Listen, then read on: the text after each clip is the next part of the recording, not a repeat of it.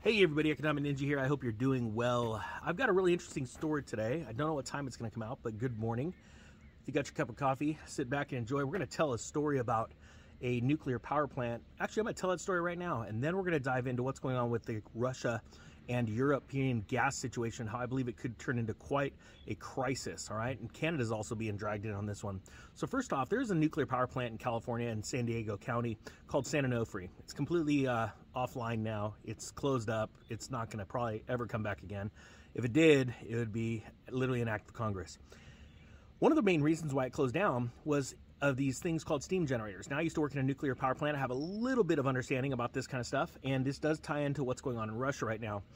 San Onofre needed new steam generators to bring the current plant up to current standards, right, to be able to keep running. Because all the equipment inside of a power plant only has certain shelf life until parts degrade and they just implode.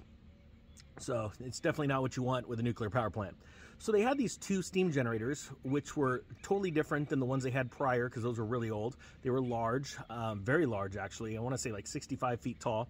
They were built by Mitsubishi. They were shipped over here. Very huge, very expensive process. Long story short, they didn't work. And when Edison tried to go after Mitsubishi and sue them, Mitsubishi simply said, hey, sorry, here's the specs, you're out of luck.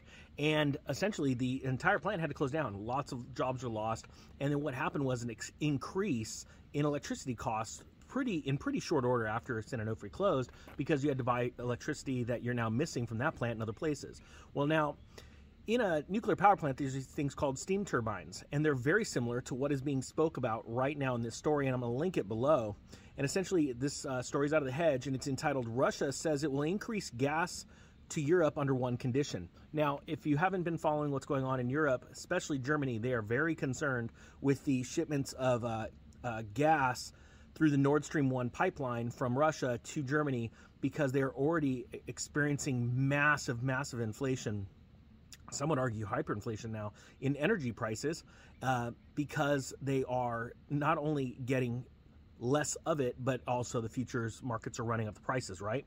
So here you go. Check this out. Russia will increase gas supplies to Europe if a turbine necessary for Nord Stream 1 is currently undergoing repair in Canada is returned, Reuters reported on Friday. It says Ukraine urged Canada on Thursday not to return a gas turbine to Gazprom, claiming that the Russian major has enough turbines to keep gas flowing to Europe at full capacity. Now, let me explain why I told the story of San Onofre. So they desperately needed that San Onofre, the electrical power that was produced by that nuclear power plant, right? Well, you can't just turn on a switch or turn off a switch of these nuke plants. And to build a part for this, they are so custom, it's insane. And I've been up near the turbines, the steam turbines, that are very similar to the gas turbines used to push this material through the pipes, right? To say these are custom is an understatement. You don't just go out and say, hey, I want 5 or 6 turbines. These things are absolutely massive and custom built. Well, now you have a very interesting situation here. We not only have geopolitical threats because of war, but you also have massive supply chain constraints going on right now. You can't just order one up. And if you did, even if times were good, it takes quite some time to build it. Even if you have the specs, it takes a lot of time. So right now, that is one thing that both Europe and Russia do not have. So what's going on is Ukraine is using this as a bargaining chip to hold off. Now, what's going on is, according to a report that Reuters put out, cited a Ukrainian government official, if Canada returns the turbine to Gazprom, which is a Russian company, it would violate its own sanctions. It says, and here's a quote, the sanctions forbid the transfer of any equipment related to gas, the Ukrainian government source said. If, God forbid, the decision is approved, we would undoubtedly appeal to our European colleagues that their approach must be reassessed, because if countries do not follow decisions they have agreed about sanctions, how can we talk about solidarity? He added per Reuters. All right. The turbine affair began last month when Gazprom began to reduce its gas flows via Nord Stream 1. That's a pipeline. The Russian state company attributed the reduction to a missing turbine that had not been returned after maintenance. Let me give you a couple of scenarios here, and I'm going to link the story below so you guys can check it out. what people need to realize is that regardless if that was just an excuse, Russia also knows that there's only so many of these turbines around. And this was sent off to a company in Canada, to Siemens, to have it rebuilt, repaired, renewed, right?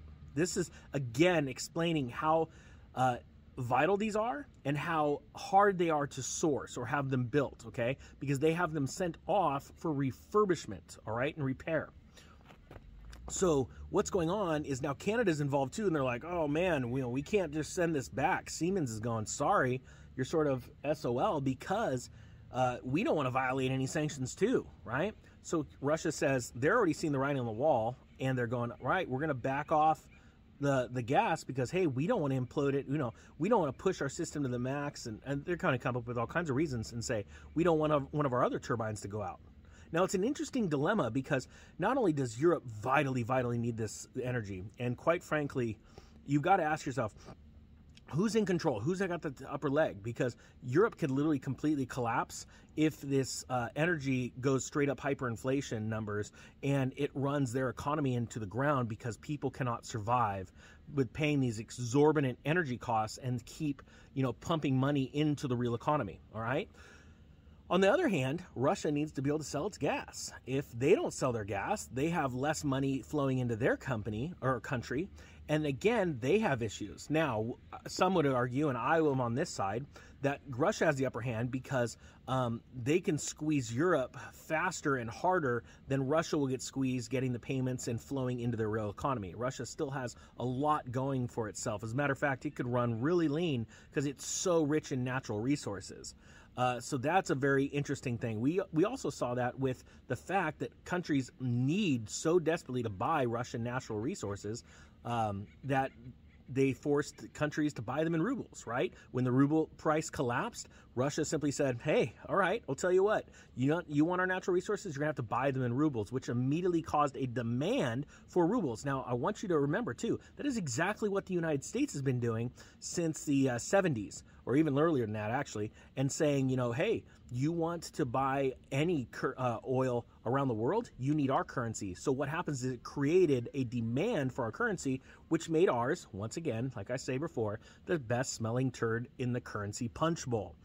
So Russia just grabbed a note from the US of A's playbook when it comes to geopolitical currency wars, and they said, hey, here we go, this is what we're going to do, and it's working out pretty good. So I would say that I think that Russia has the upper hand in this situation, and Europe is at a very serious crossroads here. And what I want people to understand, too, is that the European collapse that's happening right now, right? It sounds funny. I had a gentleman that really knows nothing about how economies work, but he has no problem telling other people they're wrong. When I was talking to another friend about the European collapse and the ECB emergency measures and how the euro is at a 20-year low to the dollar, this person obviously butted in and just said, you don't know what you're talking about. There's nothing wrong with the euro. It's fine. And I go, well, it's at a 20-year low to the dollar. They go, no, it's not. I'm like, well, Google it. And he found out real quick he was wrong. Then, and I bring this up for a reason. Then I said, well, the ECB is having emergency meetings. Well, I don't know anything about that. Well, we'll take a look. And he goes, well, that doesn't tell you much. I'm like, no, an emergency meeting is because there's an emergency. You got to almost spell this out for people. And the reason why I bring this up is because this person is not alone, the person I'm talking about. So many people have no idea how it affects how Europe is being affected, but also what I want people to understand, because this same person I heard whining the other day, oh, I wish my retirement would go back up, because he has a retirement in what's called his government, similar to a 401k, but it's called the TSP, or the Thrift Savings Plan. And he's lost, like, I want to say 25% of its value since January, and he's lamenting over it, and he can't stop looking at his account. And in one breath he's saying that, and the other, in his words, he has no clue what he's talking about, because Europe is directly, their crash is directly going to affect the United States. Why? Because they are our number one trading partner when it comes to currencies. I'm not joking. You can actually trade currencies. And between the U.S. and Europe, for the last 10 years, they've been doing some really neat, tricky ways of confusing people with Forex swaps, debt swaps. That's a whole other video, but I just want to explain that as Europe collapses, so goes the U.S. And even though right now it feels like the U.S. is not being affected by all this, it is. And I want people to understand that. Remember, in 2005, Germany was slipping into a recession, and it helped take down and awaken people to what was going on with Lehman Brothers and a lot of other stuff over in the U.S. And then later on, everybody seemed to have forgotten it when Greece and Cyprus were having issues, and Germany was the one making all the rules, which I think is completely lame. All right, guys, that being said, I hope you got something out of this. Thank you for all the thumbs up. Thank you for all the new subscribers. With that being said, the Economic Ninja is out.